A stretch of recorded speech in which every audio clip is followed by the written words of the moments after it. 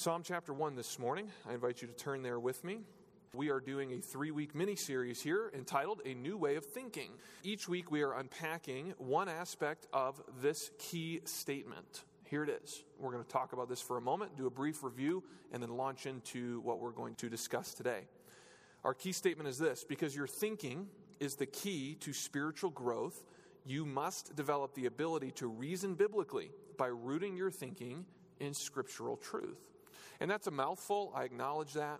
And so we're going to unpack a phrase a week. So last week, we tackled the first part of this statement as we studied Ephesians chapter 4, verses 17 through 24. And that passage, Ephesians 4, showed us 3 reasons why your thinking is the key to spiritual growth. Hopefully this, if you were with us last time, these are not completely foreign to you. You remember at least hearing these. First of all, we learned that spiritual growth is impossible with an unsaved mind. The unsaved mind, the mind that we have when we come into this world, is futile and darkened. It's defiled by sin. Second, learning Christ is fundamental to the Christian life. Paul calls us Christ learners, that we are embracing truth about Jesus and incorporating it into our lives. The Christian is really a disciple of Jesus, a Christ learner. And if we are Christ learners, the goal of that knowledge is not simply to get a better score on a test, but to live it out, to have transformed lives. And that leads us to number 3. Spiritual transformation requires a renewed mind. A renewed mind is not simply to make something new again, but it's to make something new with the implication of being better. And to cultivate a renewed mind, we talked about believing truth about God, identifying lies that we wrongly believe, and replacing those lies and sinful thoughts with godly thoughts. In fact, the process of spiritual transformation can be illustrated with a flow chart, a scriptural flow chart. Beliefs, what you believe about God and about your world around you, lead to your thoughts, and they influence your thoughts. Your thoughts then result and direct our actions. If our mind and thinking then are the keys to spiritual growth, we need to take a closer look at the influences of our thinking. Our key statement says this: because your thinking is the key to spiritual growth, develop the ability to reason biblically. How? By rooting your thinking in scriptural truth. So it's that last phrase that we will examine today: rooting your thinking in scriptural truth. To think biblically, the Bible must be the controlling influence for our mind. We must get all of our thoughts and find everything that we are viewing through life out of Scripture's perspective. But let's be honest, because that's good for the soul. What actually influences our thoughts? The problem with all of us, at least maybe I shouldn't speak for you, my problem is that I'm far too easily influenced by our ungodly culture around us than I am by scriptural truth. And maybe you are the same way. We, as a community of God's people, are still far too easily influenced by ungodliness rather than by scriptural truth. The world's values and their sinful desires and our sinful flesh contradict the Word of God and influence us to think wrongly in the wrong direction. So to be rooted in our thinking, to be stable and steadfast and godly, we have to be able to reason biblically and grow spiritually. And to do all of that, Scripture must be the primary influence on your mind. That's our big idea today. Scripture must be the primary influence on your mind. You may be familiar with the depiction of a shoulder angel and a shoulder devil in movies or artwork and that sort of thing. And the example, maybe this reveals my maturity, but the example that comes to my mind is the 2000 film The Emperor's New Groove. There's a character named Kronk, and he faces several moral dilemmas throughout the entirety of the film. And poof, at that moment, a little devil pops up on one shoulder. He's got a pitchfork, and he's dressed in red. And then on the other shoulder, an angel with a halo and a harp appears. And then they begin to discuss and argue back and forth what this character, Kronk, should do. Now, this movie was, I think, one of the movies that got stuck in our family's DVD player in our car. So I've got like the whole thing memorized. It's really bad, okay? If you've never seen it, I think it's funny, so don't judge me if you don't think it's funny. This is total fiction, though, isn't it?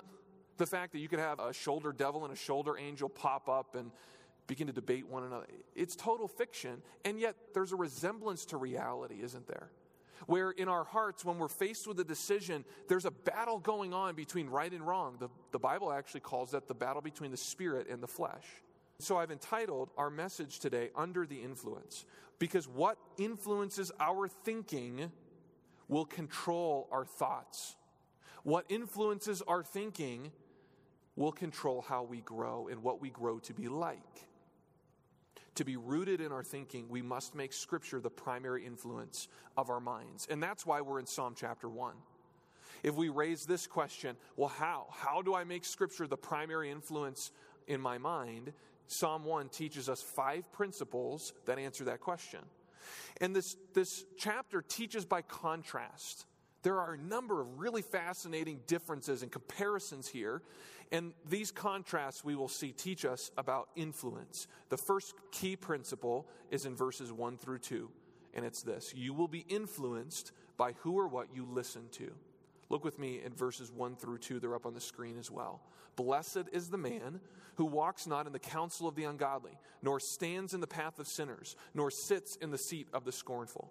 But his delight is in the law of the Lord, and in his law he meditates day and night. And from this comparison in these 2 verses, we're going to glean several truths, the first of which is perhaps the most important when it comes to our influences. Who or what we listen to is what influences us. There are 2 options that the psalm lays out. Option number 1 is listen to sinful people.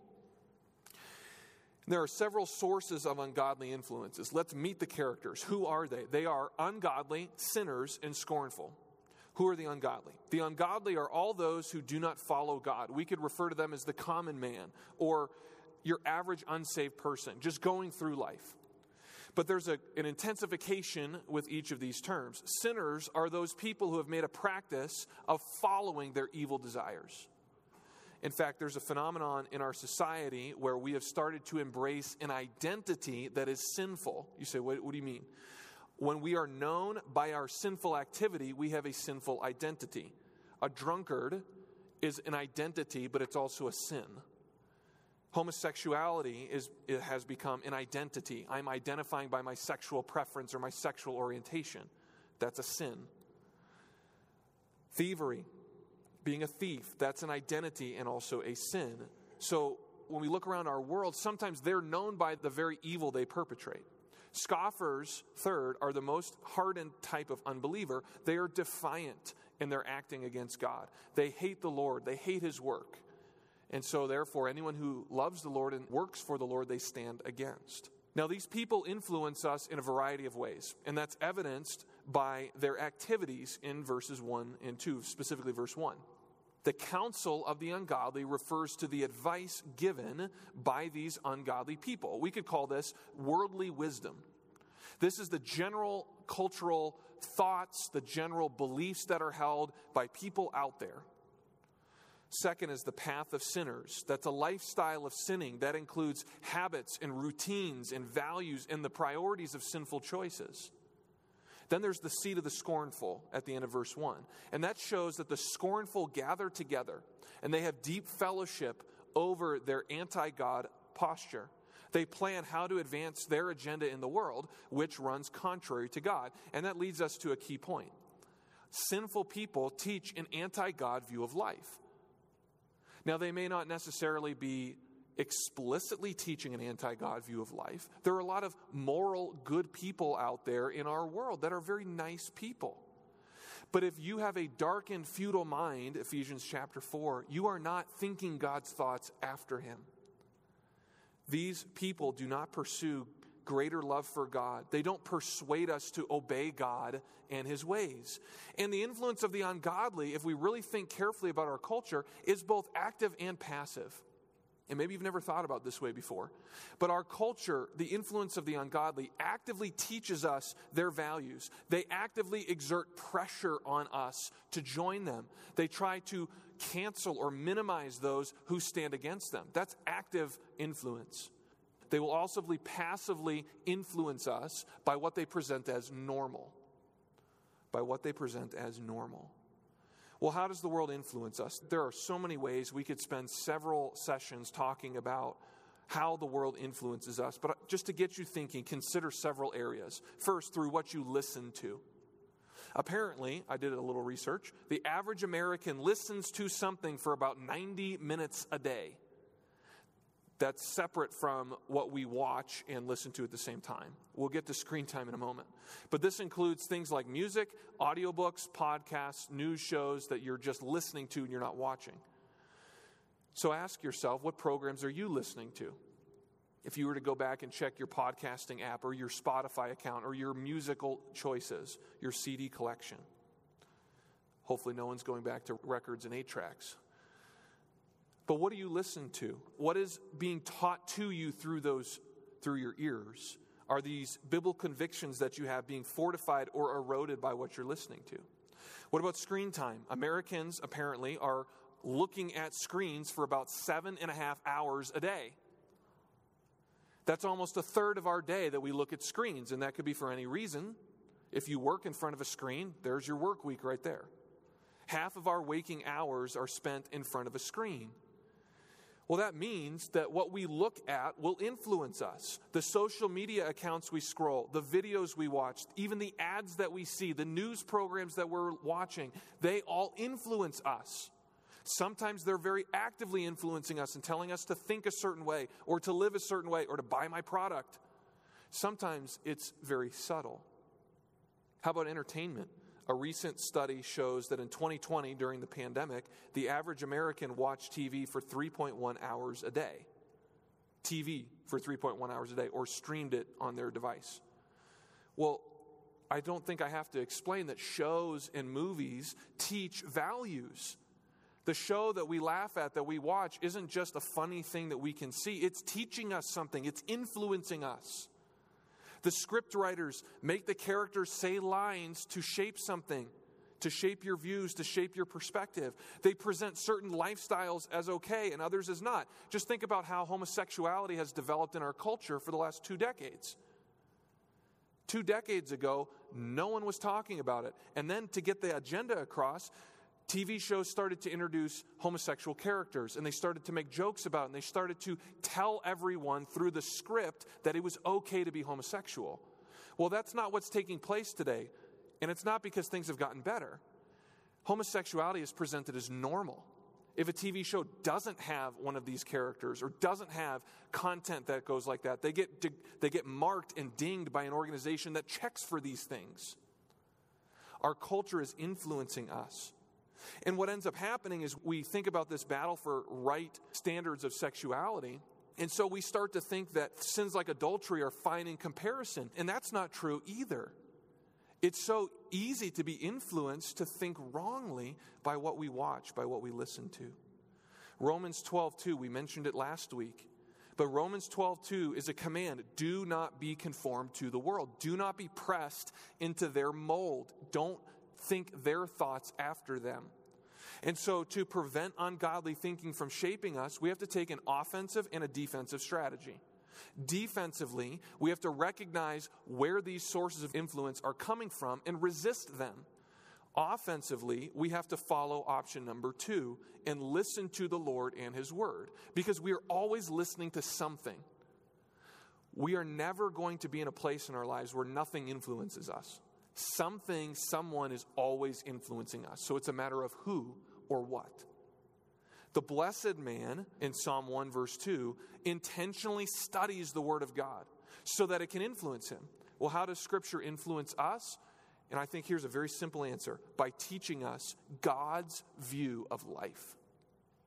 Scripture influences us by teaching us God's view of life. So when we listen to God's Word, we are accepting that His perspective is true. We are basing our lives around what God says is right.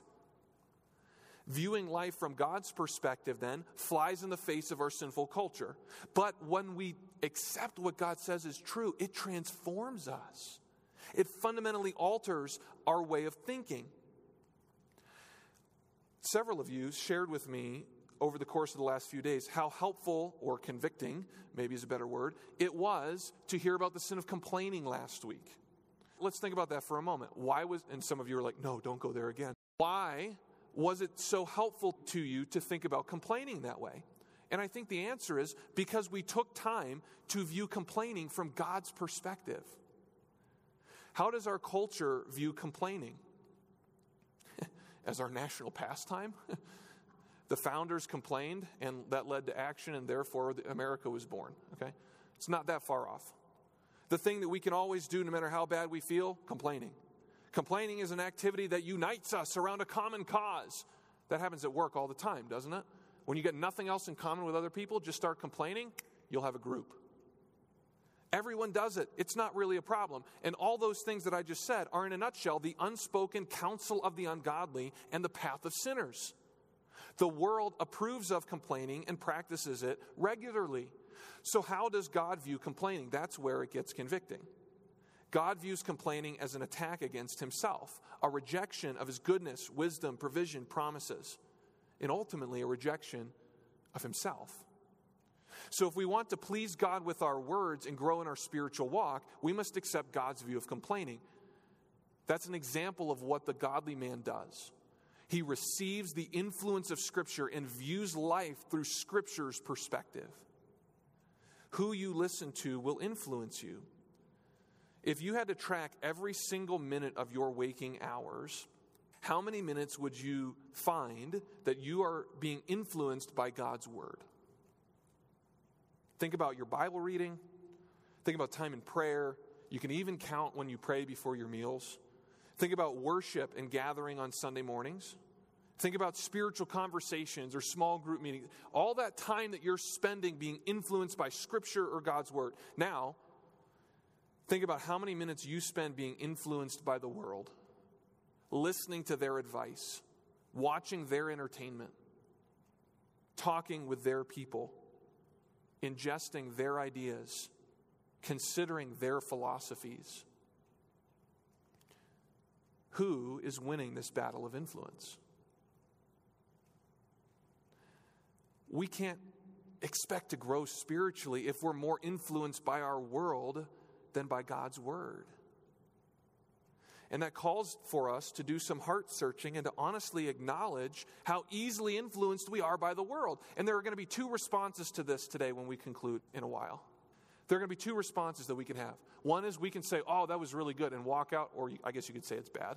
But you're trying to be polite because we're at church. And you say, that was really good. You walk out and you do nothing. Or you can say, I really need to take a close look at what is influencing me. Without turning away from ungodly influences, we won't receive the benefit of the Bible's influence. Here's an illustration of that. In fact, this week, our bathroom faucet at our house basically stopped working. The water would come out in a trickle. We couldn't get the water to come out. So, after living with that for a couple weeks, I finally unscrewed the tip of the faucet and saw that it was blocked up by a bunch of junk. Surprise, surprise. Kate cleaned it, put it back on the faucet, and it's coming like a fire hydrant now. The water started flowing again. This should not be shocking, right?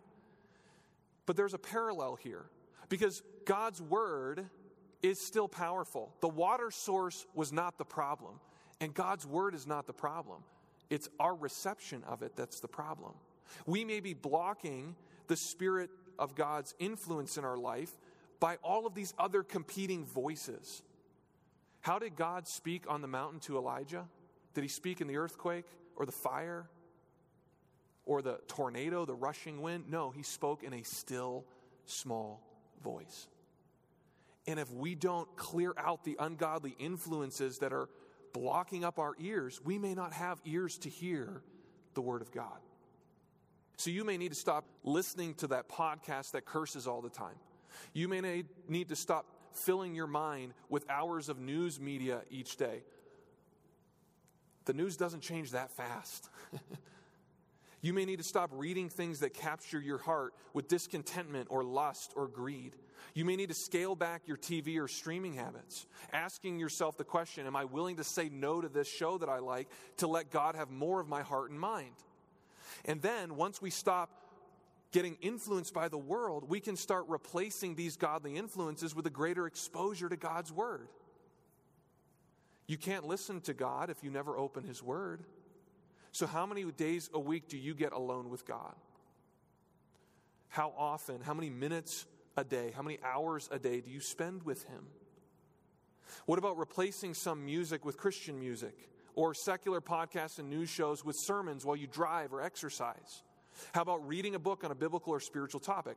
How about joining a Bible study class or attending a small group to get more exposure to God's Word, to interact with God's people who will help counteract those ungodly influences in your life? There really are so many ways to let Scripture influence you. We just have to be creative in how we get more of God's truth into our hearts. Now, I've intentionally spent a long time on principle number 1 because it's so important. Let's move on to number 2. The first principle is who or what you listen to will influence you. Second, from Psalm 1, is what influences you will control what you love. Your influences will control what you love. Influences seek to capture our hearts because whoever captures our hearts will control us. Whatever you love will control you. And the deeper your love is for that thing, the stronger its control will be over your life. Psalm 1 gives us a contrast in what a person loves, and it uses the word delight. Do we delight in the law of the Lord? Do we delight in His Word? Or do we delight in sin and pursuing evil? To delight is to feel great joy for something and a growing desire for increasing amounts of it. You simultaneously enjoy something and want more of it. Maybe that's a simpler way to put it. Every influence in our lives is seeking to develop greater love. Ungodly influences, on the one hand, are seeking to influence us and develop a greater love for sin and a greater love for evil. Scriptural influences, on the other hand, are developing a greater enjoyment, a greater love for the Word of God and for spiritual truths. Let's try to measure and gauge our delight in God's Word. How do we know that we delight in God's Word? How do we know we love the law of the Lord, as Psalm 119 says? Well, I think you have to ask yourself, do I enjoy the Word of God? People who love the Word of God don't view their Bible with a sense of duty or drudgery. They enjoy reading it. They enjoy studying it. They enjoy memorizing it. They enjoy attending worship to hear more of it. They enjoy talking about it with other people. If you never want to talk about the Bible, you probably don't love it. We talk about the things that we love. We can also measure our delight in God's Word by seeing if we want more of it. You have a steady growing thirst for God's Word, not just on Sundays, but throughout the day. Occasionally, when we leave an ice cream shop, one of our boys will say, "Can we go back?" Well, we just walked out of the store. The food isn't even digested yet. But what are they doing? They delight in that treat, and so they want more of it. You can also measure your delight in God's Word by the priority that you give it in your life. What place is it in your schedule? Is it the first thing you do? You say, well, sometimes the first thing I do is not the most important. Okay, that's fine. But has it been given a place of preference in your life? Have you altered maybe even your evening schedule so that you can have the right morning routine to get time in God's Word that's unhurried? Maybe you need to go to bed earlier so you can rise a little earlier to have that time with the Lord instead of always be running out the door. Maybe you need to decline to visit the mountains or take another trip somewhere so that you can be in church regularly and hear God's Word preached. You say, now you're not preaching, you're meddling. Do we delight in God's Word? Or do we delight in those ski slopes that are up there? How about this? We get excited about God's Word. There's a growing passion for the Word of God that spills over into other parts of our life. We catch ourselves thinking about it more. We talk about it more with other people. We're thrilled to learn something new about it. Those are all markers of what we delight in. And if it's not Scripture, if it's not the church, if it's not God, then what is it? Is the basis of our conversation with other people that show that we're watching, or the sports team, or the current event, or the news? What is it? Because what you love is what will influence you. Well, verses 1 through 2 give a third contrast, and this time it's the contrast of thinking. Your influences will shape your thinking. You say, that's kind of repetitive because that's what this whole series is about. Yes, but I can't let that go by without pointing it out. Verse 1, the ungodly do what? They offer their counsel.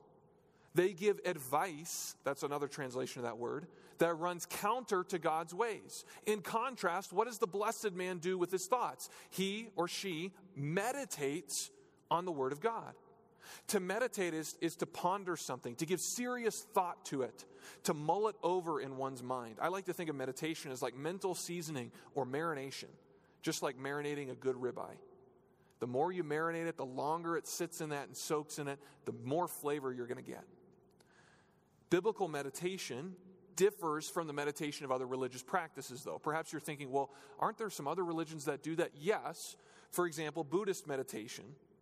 They instruct people to empty their minds and therefore reach a higher state of consciousness. This will lead to a state of enlightenment in the Buddhist thought. Well, biblical meditation is different than that, because most of the time, other religions will try to meditate by clearing the mind. Biblical meditation actually seeks to fill the mind, but to fill it with God's truth. Because we believe that our hearts are wicked and evil, and if we clear our minds, then we just give evil an opportunity to emerge. We need to fill our minds with God's truth. That's what Philippians 4:8 says. Finally, brethren, whatever things are, and here's what we're supposed to think about, whatever things are true, noble or virtuous, just, pure, lovely, of good report, of good reputation, if there's any virtue, if there's anything worthy of praise, meditate, think on these things. Start taking this verse and make it the grid through which you value or you measure everything that you watch on TV, everything that you listen to on your phone. If it's not teaching me to do these things, I have to really question whether or not I should be watching it. The goal of biblical meditation is that Scripture shapes all aspects of your thinking. That's why verse 2 says to meditate in it day and night.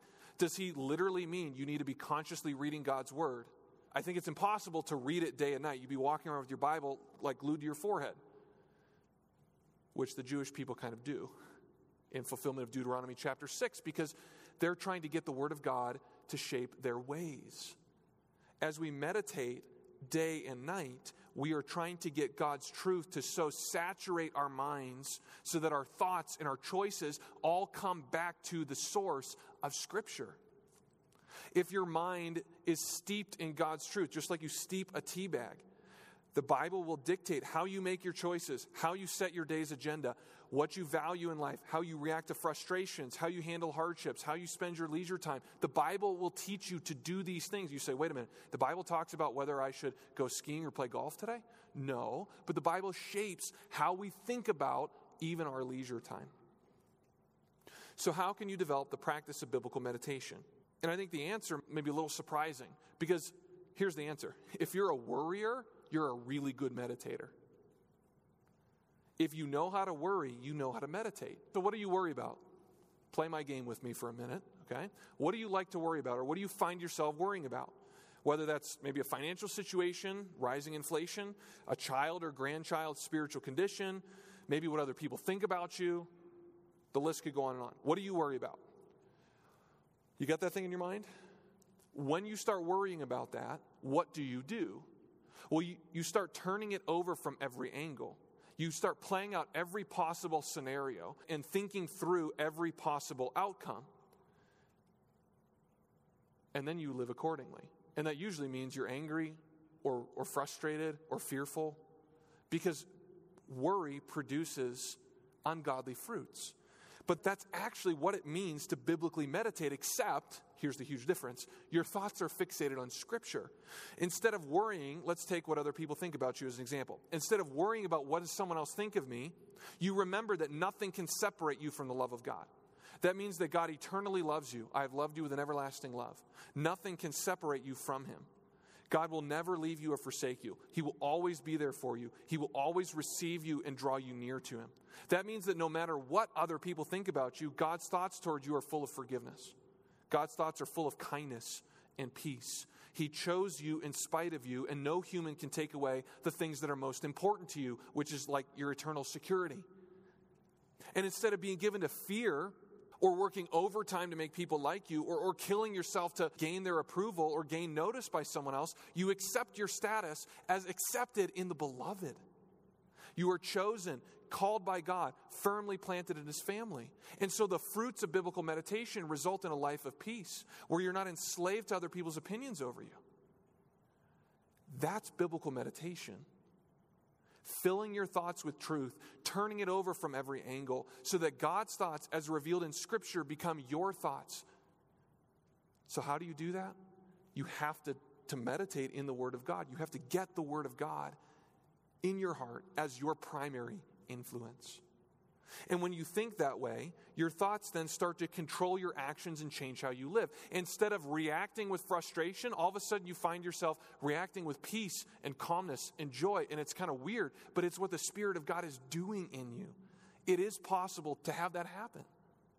Fourth, your influences then change the way you live. Your influences are not passive in the sense that they're always moving towards something. They're always pushing you in a direction. So ungodly influences, you could probably guess, are pushing you toward a lifestyle of sin, toward increasing love and participation in evil. God's word pushes you to a lifestyle that pleases God. If you glance back at verse 1 with me, notice the progression toward greater participation in sin as you go along. The spiral is from listening to walking to sitting. Got the image or the picture of someone leaning in and kind of hearing someone's advice and then walking with them along the way and then sitting down at table with them to have dinner and fellowship. There's a greater accommodation for evil that way. One commentator said this about these descriptions of verse 1, quote, "The point of this threefold intensification is to show that if people at first take their spiritual guidance from unbelievers instead of God, they will gradually begin living like the world and become more entangled in it." End quote. The contrast is with the blessed man. And what does he do? He delights in God's word and he meditates on it so that he will obey it. Meditation results in action. You can tell a person's influences by the way he or she lives. I'll give you a personal example. When I was in junior high, some of my peers discovered slang words. They weren't quite curse words, but they were close. Well, you have to spend a lot of time with your peers in junior high because you have no other friends. And you also are with them at school. So I spent time with them in class, at PE, around the lunch table when we weren't being monitored. And as they used words that were off color or coarse, guess what started to happen to me? I started to talk just like them. And then my parents heard it, and they helped correct that in me, which was good. So there was a competing influence. I had my peers who were influencing me to talk one way, my parents, and they had God-given authority, who were influencing me to talk a different way. And you may not be able to trace your behavior back to your influences that easily, but the connection is there. What influences your thoughts will spill out into your life. The older we get, the more mature we are, the more subtle we become, maybe the better we get at hiding it, but it's there. That connection is there. Lastly, your influences will predict your future. And this is the law of sowing and reaping. You reap what you sow. Notice in verses 3 through 6 as we read through it, notice the contrasting results of each way, of listening to ungodly influences and listening to the influence of the Word of God. Verse 3, "He shall be like a tree planted by the rivers of water, that brings forth its fruit in its season, whose leaf also shall not wither, whatever he does shall prosper. The ungodly are not so, but are like the chaff which the wind drives away. Therefore the ungodly shall not stand in the judgment, nor sinners in the congregation of the righteous. For the Lord knows the way of the righteous, but the way of the ungodly shall perish." Influences matter.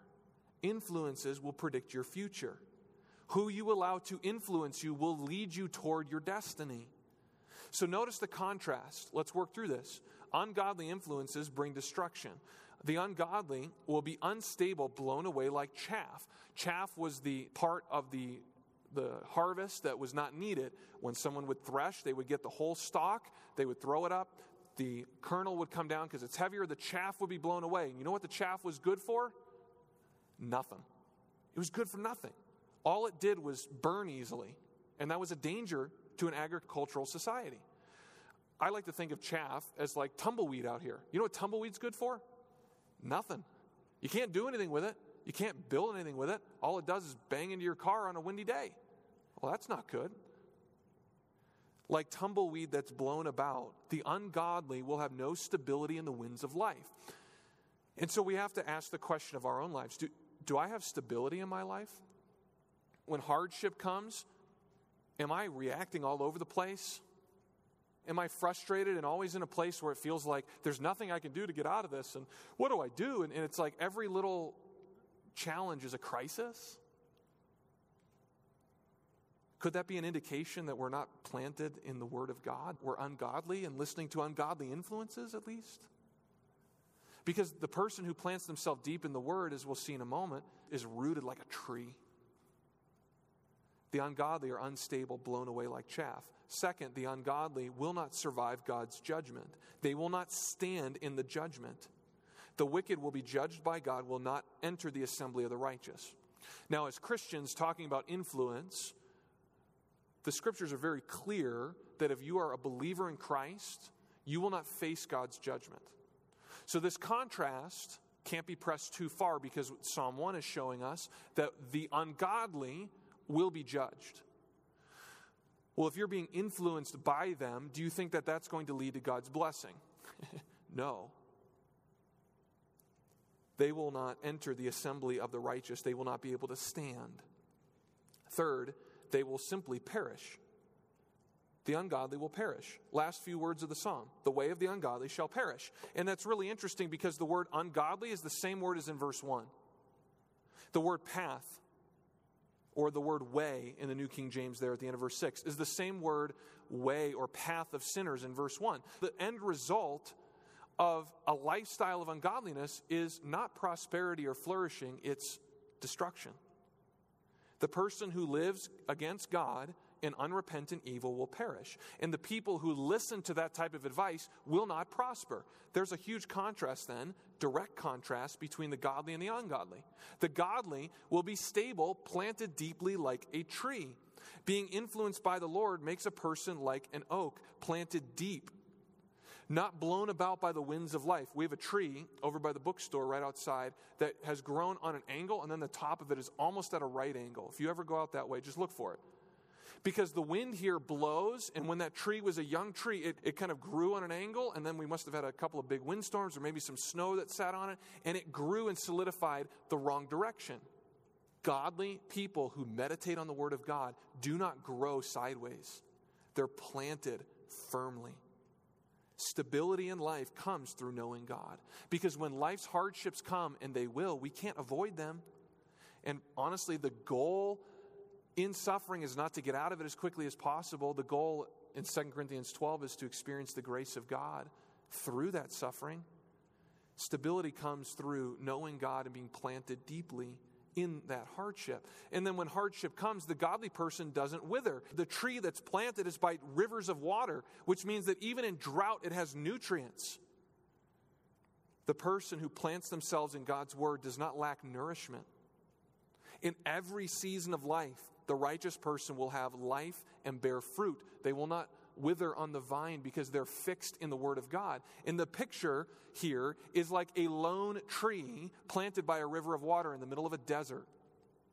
If you're walking through a desert and all of a sudden you see trees, you should assume something, that there's water right next to it. There's a water source. It's the same way out here in the West. Field, field, field. Oh, a bunch of trees. Must be a creek there. Because there's a water source to help that tree grow. The water source is the Word of God. The person who plants themselves in the Word of God will not lack anything to be able to navigate through life in a way that pleases God. Hardship does not bother them because they have what they need.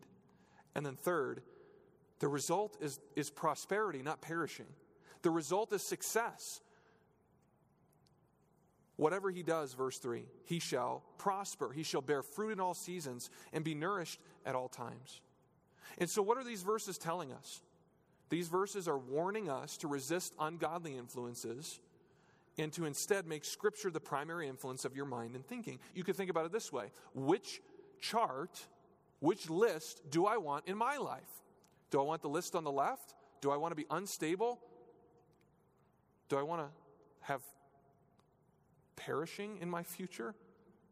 Or do I want to be planted deeply? Do I want to prosper and have success in my life? Well, then choose your influence accordingly. If you want to be stable, you cannot listen to the world. That's just the way it works. So if you don't like the results of your life, choose a different set of influences. And what this is doing then is calling us, warning us, that if you continue to go that direction, this is the end result you should expect. Galatians 6 calls it the law of sowing and reaping. If you sow to the Spirit, you will reap of the Spirit. If you sow to the flesh, you will reap of the flesh. So let's tie this all together with an analogy. You may think that this is a funny analogy, but I'd like to use the analogy of weight loss goals. If you simply say, I'm going to lose 20 pounds and do nothing about it, you probably won't get very far. Maybe some of you are like, yep, I know someone just like that. There are other factors that influence your weight loss, aren't there? How about diet? What you eat is very important. If you're eating at fast food restaurants several times a week, that's not going to help your weight loss goal. If you're eating lots of processed sugars, that's not going to help you lose weight. So that's a factor. Well, what about exercise? You don't have to become a marathoner overnight. That'd be actually very dangerous. But you do have to have some movement, right? If you're sitting around all day, if you have a sedentary lifestyle, it's going to be very difficult to lose weight. You at least have to start walking or swimming or something. Sleep habits are another factor. Regular patterns of sufficient rest help the body control weight fluctuations. Now, I'm not a medical doctor. Don't sleep 12 hours a night and say, my pastor told me I can do that, okay? But this is what I've read, that sleep matters. If you have inconsistent sleep or just little sleep, it's going to affect you in other ways. We could go on this, but the point is this. These factors influence weight loss goals. And if you don't understand how they influence or affect your weight, you won't be able to reach your goal. You're just going to get frustrated. And if we don't understand what's influencing our minds, we will struggle to grow spiritually. Growing spiritually is not simply, well, I'm going to grow this week, or I'm going to grow this year. There are other factors that play into our growth, factors that we looked at this morning. Who we're listening to, who has captured our heart and our loves or our affections, who controls our thinking, who is shaping our destiny. These things will either help or hinder your spiritual development. There's a reason Jesus called us in discipleship and said, die to yourself. Because we can't live for ourselves and experience God's blessing at the same time. We have to give something up. So we need to ask ourselves this. Who am I under the influence of? Who am I under the influence of? And this is probably not a yes or no, black or white thing. It's probably on a spectrum. But I would encourage you to take the time this afternoon, this week, to mentally walk through your week and note all the influences on your heart and mind. It won't take you as long as you think. Start by noting your screen time and your listening habits and your entertainment choices. And compare those things to the time that you spend in God's Word. That's a really easy way to start this process. And then, by the grace of God, take a first step in replacing those ungodly influences with a greater dose in scriptural truth. Because Psalm 1 begins with a little statement, blessed is the man who. The blessed person rejects these ungodly influences and instead makes Scripture their controlling influence. And when you do that, you will see that over time you will be planted deeply in the truth of God's Word. Shall we ask the Lord for help with this? Would you pray with me as we conclude? Father, this is not easy to do because we are creatures of habit. We like our preferences for obvious reasons. But you have called us to lay aside these influences, to not be conformed to the world. And Psalm 1 actually shows us very clearly how to do that. As we go from here today, grant us much grace and strength so that as we look at our lives and have some introspective time that I pray everyone would do, as we see things that we say, that's not influencing me toward Christ, I pray that we would have the courage and the grace to replace that with what you are calling us to do. May you bless us in this endeavor, and may we see that our paths do flourish and our fruit is born in our life because that we are planted deep on your word. In Jesus' name we pray. Amen.